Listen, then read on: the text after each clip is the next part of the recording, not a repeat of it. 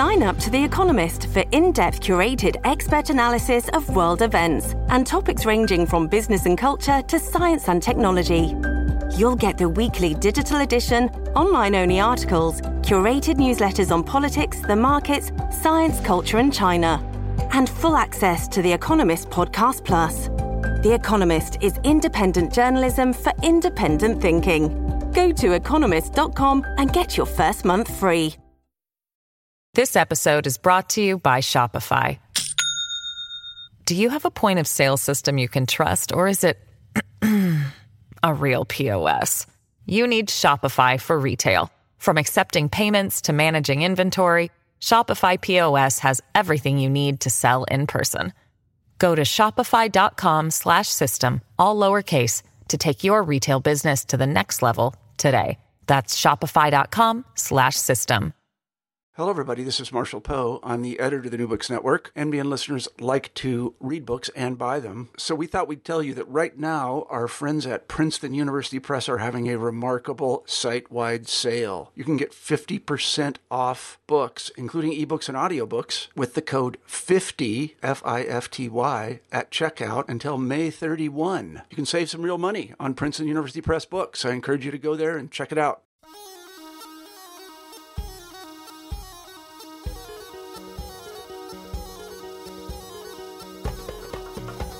Welcome to New Books in Middle East Studies, a podcast on the New Books Network. I'm Asad, one of the co-hosts of the channel and your host for our conversation today. Our guest today is Dr. Asma Barlas, and we will be talking about her book, Believing Women in Islam, Unreading Patriarchal Interpretations of the Quran, the newest edition published by the University of Texas Press in 2019. Professor Barlas's career spans decades and could serve as a kind of oral history episode of its own. She joined the politics department of Ithaca College in 1991 and will be retiring at the end of spring semester 2020. Though by the time you're listening to this podcast, she may have already retired. He has served as the founding director of Ithaca College's Center for the Study of Culture, Race, and Ethnicity, and has also held the Spinoza Chair in Philosophy at the University of Amsterdam in the Netherlands. He received her BA in English Literature and Philosophy from Kinnaird College and an MA in Journalism from the University of the Punjab in Pakistan, and an MA and PhD with distinction in International Studies at the University of Denver. Much of her work engages with different forms of violence, specifically colonial, sexual, religious, and secular. Her first book, called Democracy, Nationalism, and Communalism, The British Legacy in South Asia, which was published in 1995, traces the genealogy of Pakistan's militarism and India's electoral democracy to British colonial rule. The present book, which is the subject of our discussion today, was published in 2002, and since then has remained an enduring work of scholarly literature on the subject of Quranic scriptural hermeneutics in the English language. The revised edition, published just last year, has 2 new chapters, titled Abraham's Sacrifice in the Quran and Secular Feminism in the Quran. I won't say too much in this little introduction because we'll have ample opportunity to hear from Dr. Barlas herself. And so without further ado, I now welcome Professor Asma Barlas to our podcast. Welcome, Professor. Thank you for joining us today. Well, first, thank you, Asad, for inviting me to do the podcast. I know how much time and energy it's taken for you to line it up, and so I appreciate it. It's a great honor to have you, Professor, on our podcast. I've been reading your work for many, many years, at least a decade, and so to be having the opportunity to highlight your work and interview you is a great honor of mine. You are one of the leading thinkers in our contemporary day on Quranic hermeneutics. But before we explore some of the substance of your thought and ideas, many of us would be curious to know where this career path began and what led you here, your intellectual genealogy, so to say. Well, there's a difference between my intellectual genealogy and my career trajectory somewhat, so maybe I just focus on the first one. And Sure. I'd say that it's been shaped by a series of both unfortunate and fortuitous factors. I was educated in Catholic convents and graduated from a Presbyterian college in Pakistan, like my parents. And we spoke English as a first language at home. So I grew up with a decidedly Eurocentric and colonialist mindset, which I've spent several years excavating so as to be able to grow in other directions. I think while I learned very little of value or historical truth about Islam in my earlier education. At home, I was taught to read the Quran in Arabic starting at the age of 11. But since the Maulvi Sahab didn't know Arabic, I didn't know what I was reading until I came across a translation by Dawood when I was about 16. But as I found out years later, it's one of the more problematic ones. So developing a fuller sense of the Quran has taken me decades. And it's this engagement that I would say has most shaped my religious and intellectual sensibilities. The career path, yes, it began in the Foreign Service. I was kicked out on the orders of President Ziaul Haq for having criticized him. Then I worked briefly as the assistant editor of The Muslim, which was an opposition newspaper at the time. And so teaching is my third career, and in some ways I've enjoyed it the most. So now moving on to the book. Thank you for that, Professor.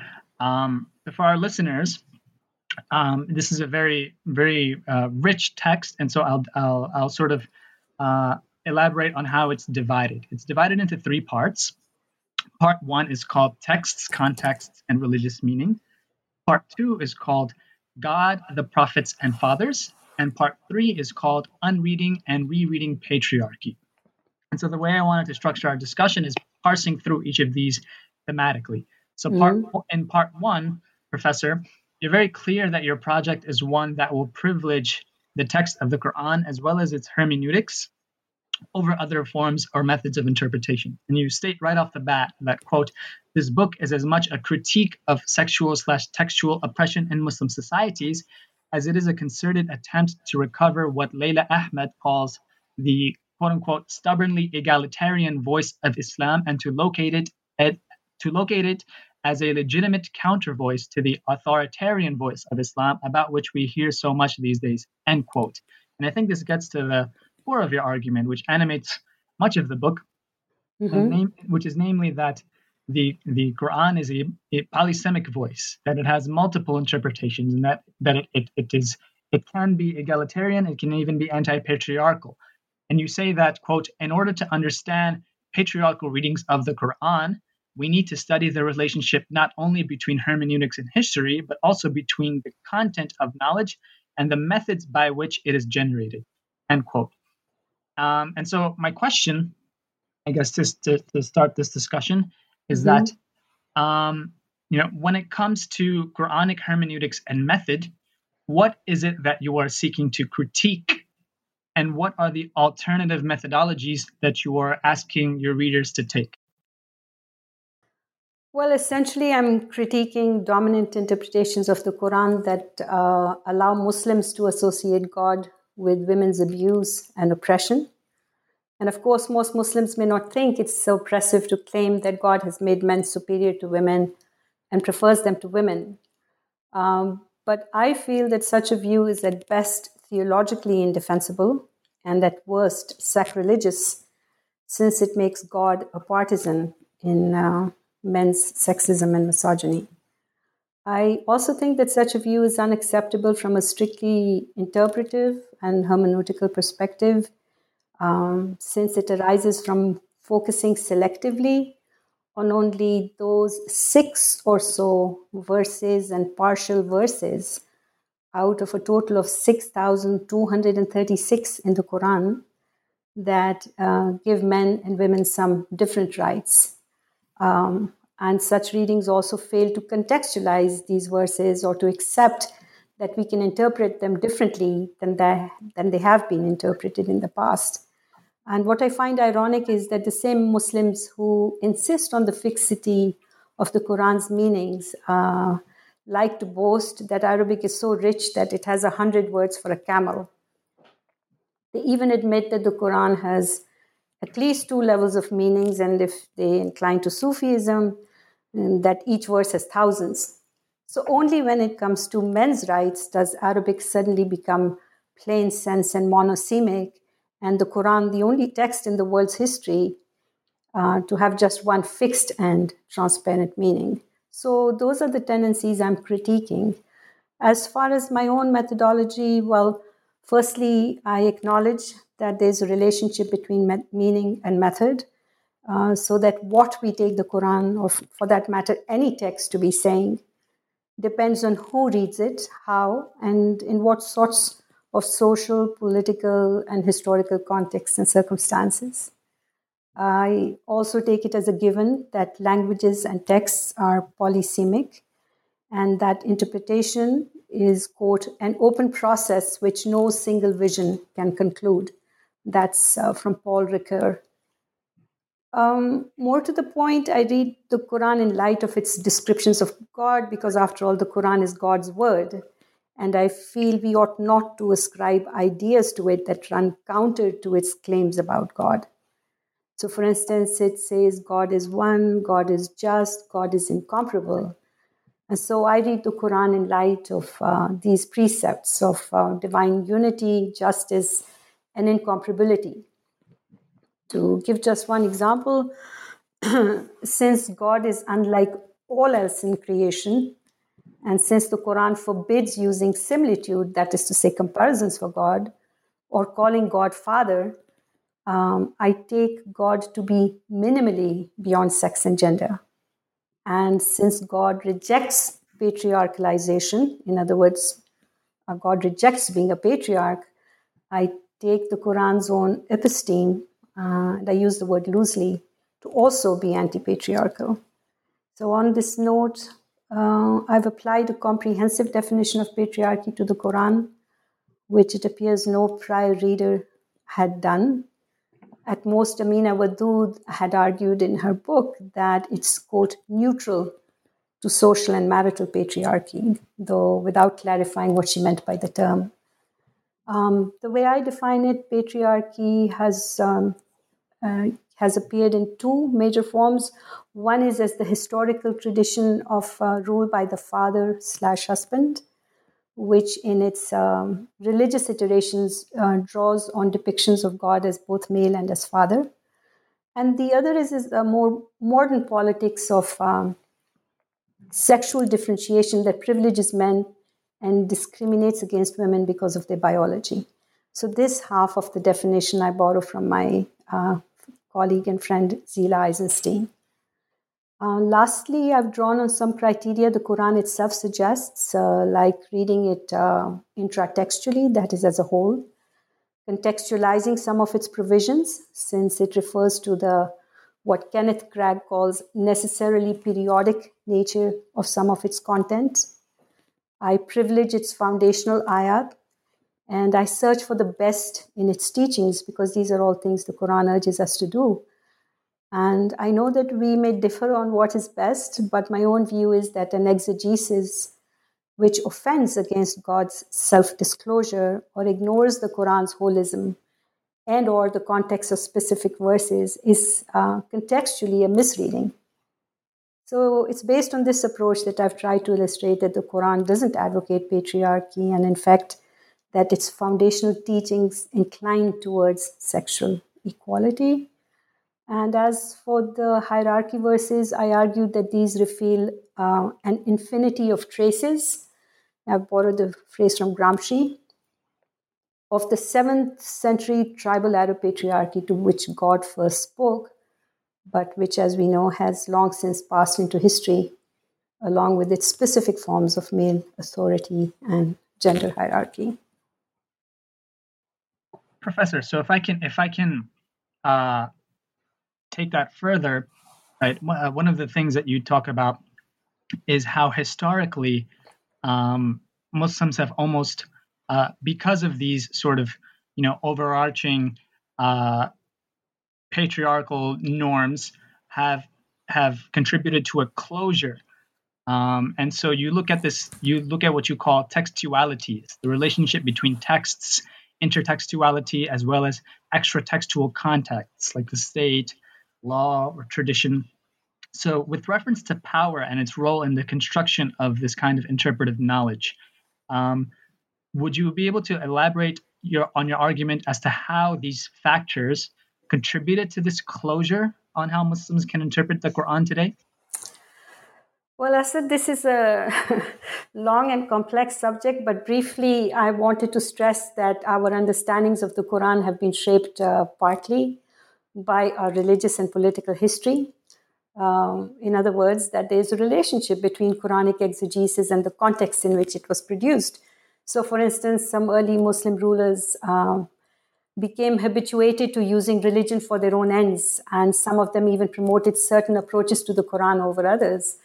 And an example that we come across is the Khalifa al-Mamun, who declared the Mu'tazila's claim that God had created the Quran in time to be the official view, even though it was a minority position. And as we know, he even persecuted the ulama who disagreed with it. In a different way, almost all the juristic schools focused not so much on actual knowledge of the Quran in interpreting it, which I find very odd, as on honing a method that, as Brandon Wheeler describes it, involved reading backward through the work of earlier generations. And of course, such a practice then imposed a methodological closure on how the Quran could be read. Similarly, we find that Al-Shrafi, the ubiquitous Muslim jurist, initiated the practice of interpreting the Quran through the Hadith and even gave these and the Prophet's Sunnah precedence over the Quran.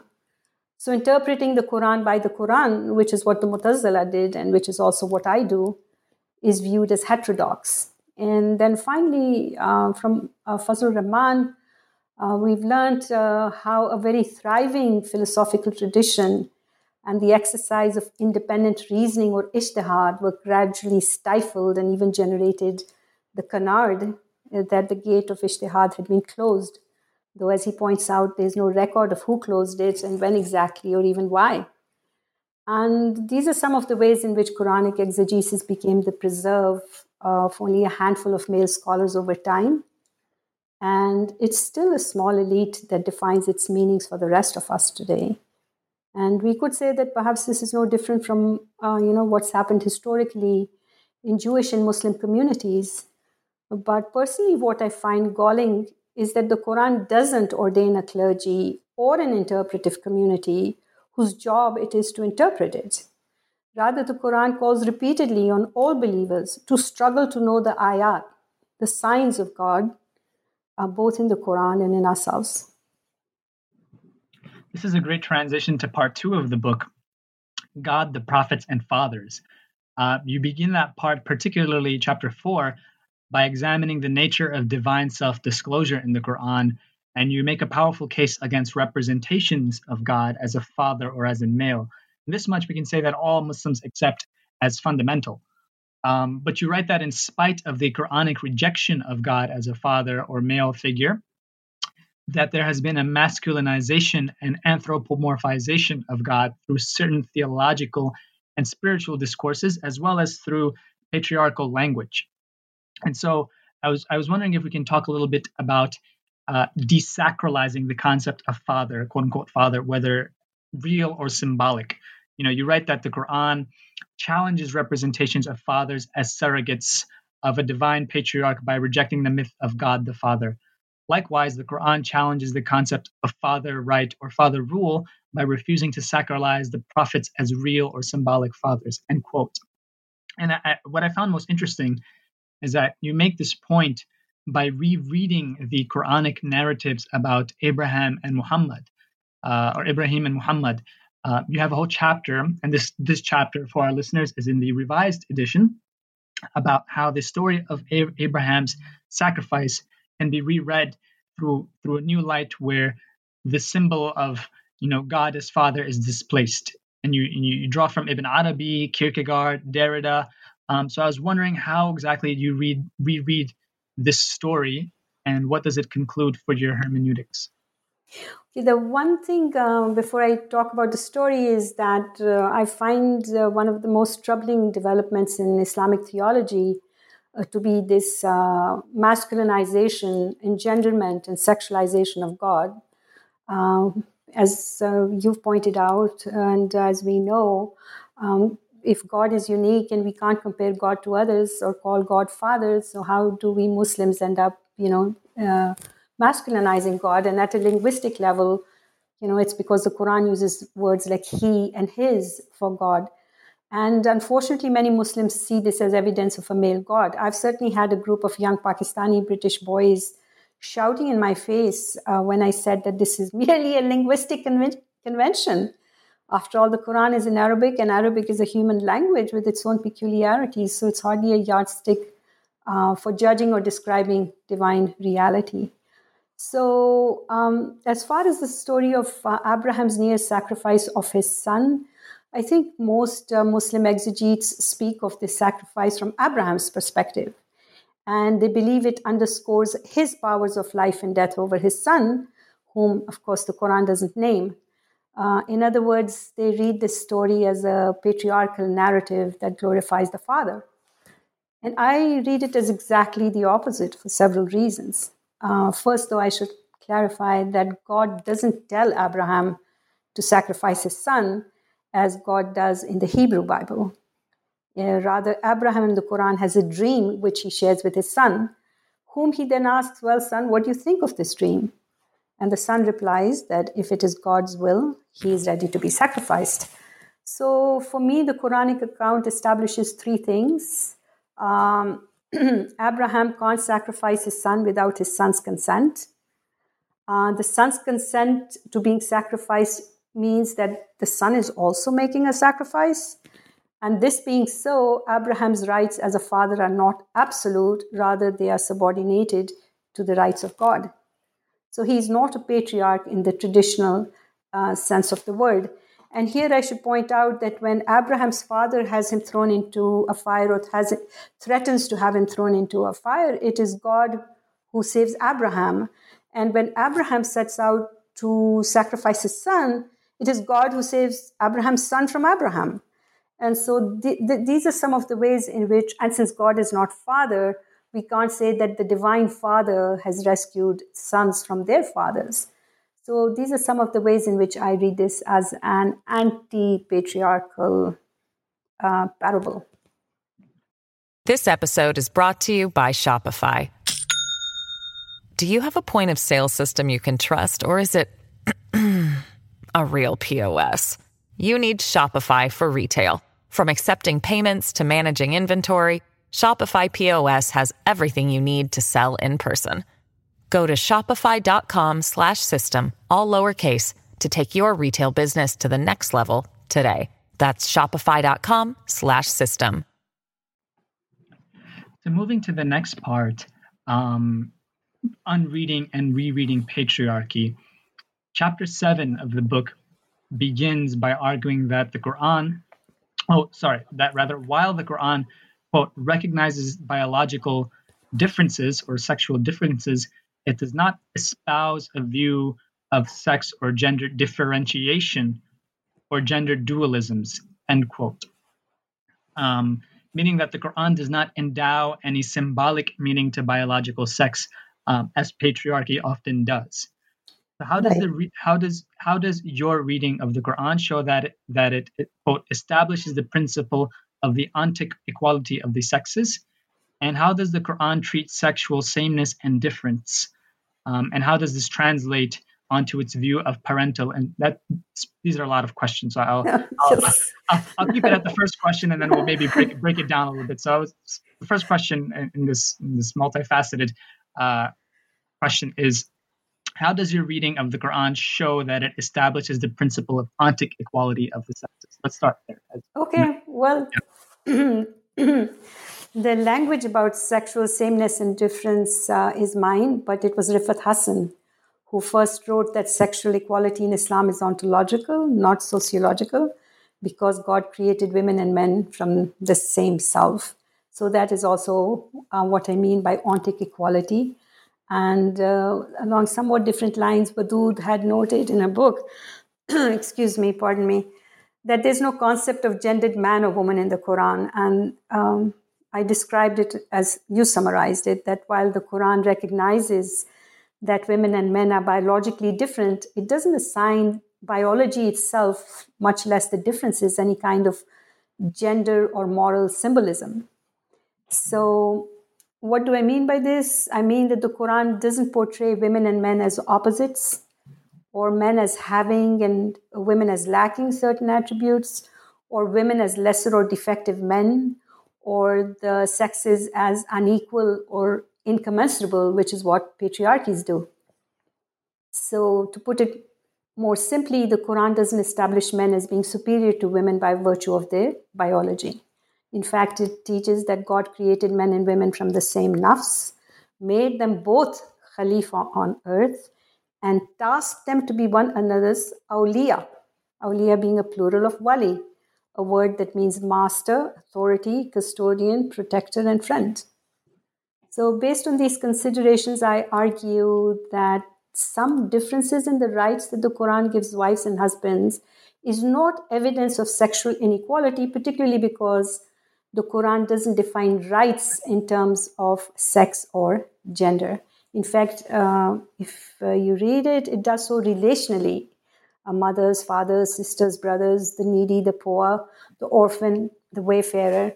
And it does so based on existing gender hierarchies in the 7th century. So I want to give just the example of the famous reference all the time to men as women's kawamun, a word that Muslims sometimes translate as being in charge of women, even though the Quran says women and men are each other's awliya. But what's important about this kawamun verse is that the Quran doesn't say that men have the right to be kawamun, or that they are kawamun because they are males, or because God prefers them to women. It says that men are kawamun to the extent that they provide for women. And this, of course, was at a time when most women weren't wage earners as a rule. And as for the word preferred, as Aziza Al-Hibri has pointed out, it refers to the resources, of which God gives more to some men than to others. And lest we forget, God also gives more to some women than to some men. Consider the Prophet's first wife, Khadija. So I believe we can similarly read the Quran's provisions on, say, divorce or polygyny and the so-called wife-beating verse in different ways if we pay attention to language and context and translation. As for parental rights, the Quran doesn't give fathers any rights, it doesn't give mothers. And in fact, it usually foregrounds what children owe to mothers, taqwa, which is another indicator that the Quran doesn't set up Muslim men as patriarchs or heads of the household in a traditional sense. We do. Thank you for that. And I think I want to talk now about the final chapter because, in our discussion, you've named a plethora of scholars, and you very clearly have multiple interlocutors that you're engaging with, both in the Muslim community, the non-academic Muslim community, as well as the academic Islamic studies community. And so the final chapter of your book is specifically about secular/feminist critics whom you were engaging with, and many of those whom would identify as Islamic feminists within the Western Academy. You argue that many of these critics, quote unquote, recycle the mainstream Muslim claim that the Quran is patriarchal and androcentric, end quote. Where would you say, that these critics fall short? And how can there be a more constructive discussion on these questions between all of the people involved? Well, firstly, Asad, they're not Islamic feminists. Islamic feminism is a category in which people like Wadood, Aziz Al-Hibri, Rafat Hassan, and I have been included. And the way Margot Badran defined it, it was a discourse of, I remember completely, but of equality and rights across the public and private spectrum that derives its mandate from the Quran.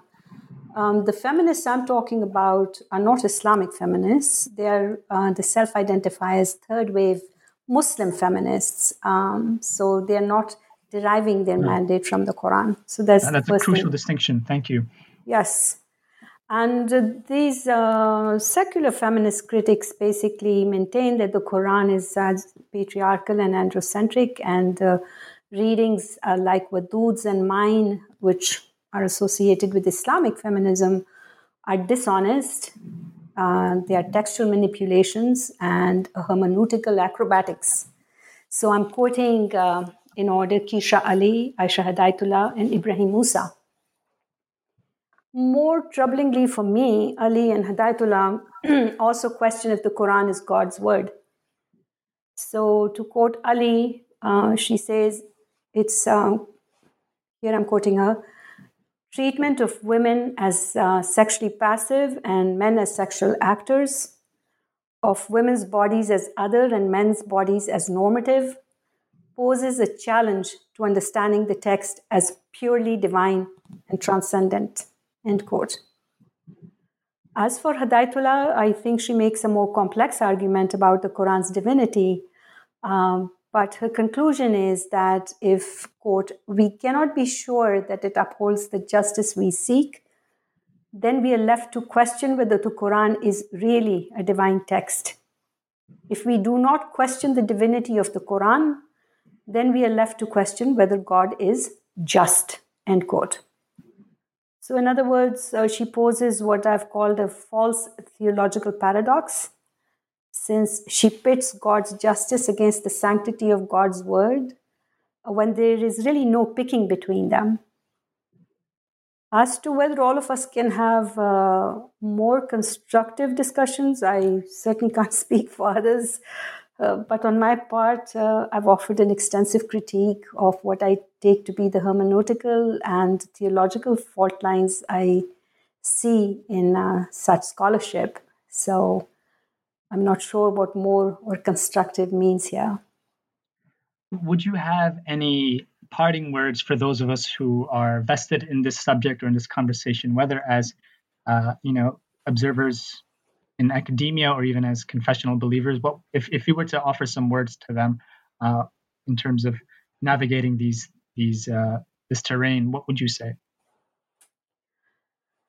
One of the things perhaps I should say, I don't know if I actually say it in the book, is that although I've written about the Quran, about how we can read the Quran on behalf of women's rights, for me, it's less a primer for rights than it is a lifeline to God. In fact, about 3/4 of the Quran is about God and about its own sanctity and veracity. And as I like to note, this is a God who doesn't do zulm. And according to Toshihiko Izutsu, the meaning of zulm in the Quran is to transgress against the rights of another. In other words, God's justice is circumscribed by God's promise not to transgress against the rights of another. This is a God who forbids compulsion in religion. This is a God who is loving and patient and subtle, but also severe in reckoning. And yet the Quran keeps telling us that mercy and forgiveness precede God's wrath. This is the God that we Muslims are called on to worship. And yet most of us seem to be so hung up when we read the Quran on those few hierarchy verses. So here I also should point out that tellingly there are very few Quranic injunctions about human relationships, and that these enjoin justice and virtue, honesty, love, equality, tolerance, humility, forgiveness, generosity, patience, and to rephrase Jacques Derrida, an ethics of responsibilization towards one another.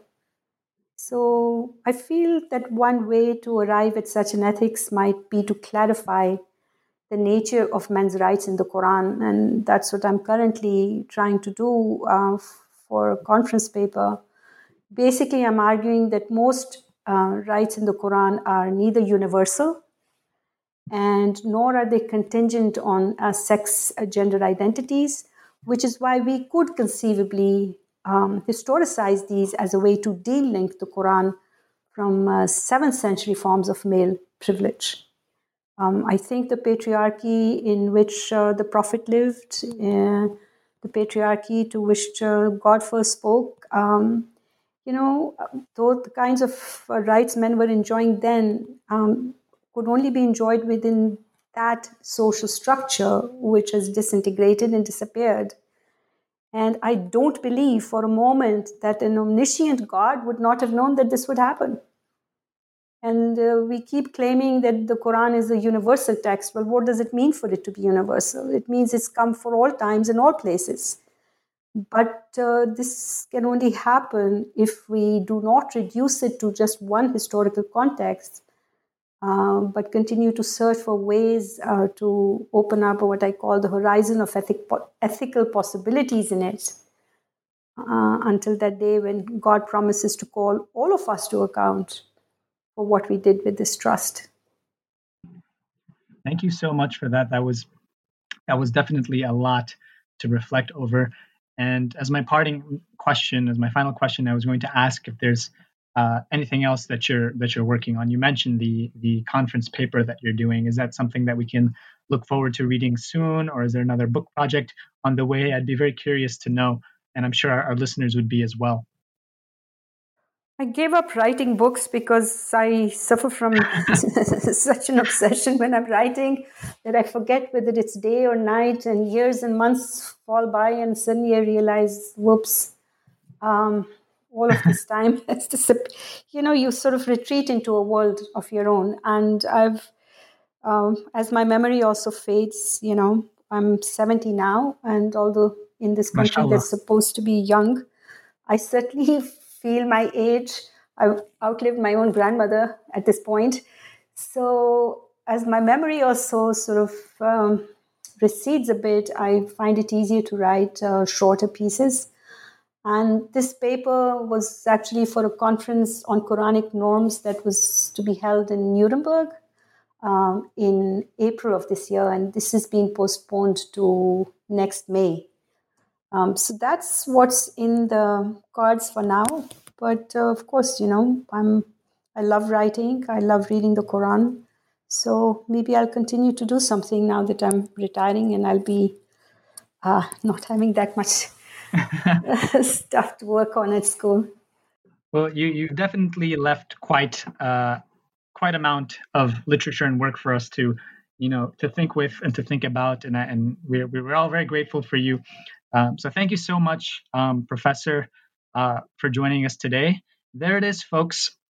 Believing Women in Islam, Unreading Patriarchal Interpretations of the Quran by Asma Barlas, the revised 2019 edition, published by the University of Texas Press. Get your hands on it now.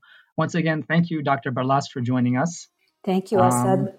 And thank you, listeners, for tuning in. Take care, everyone.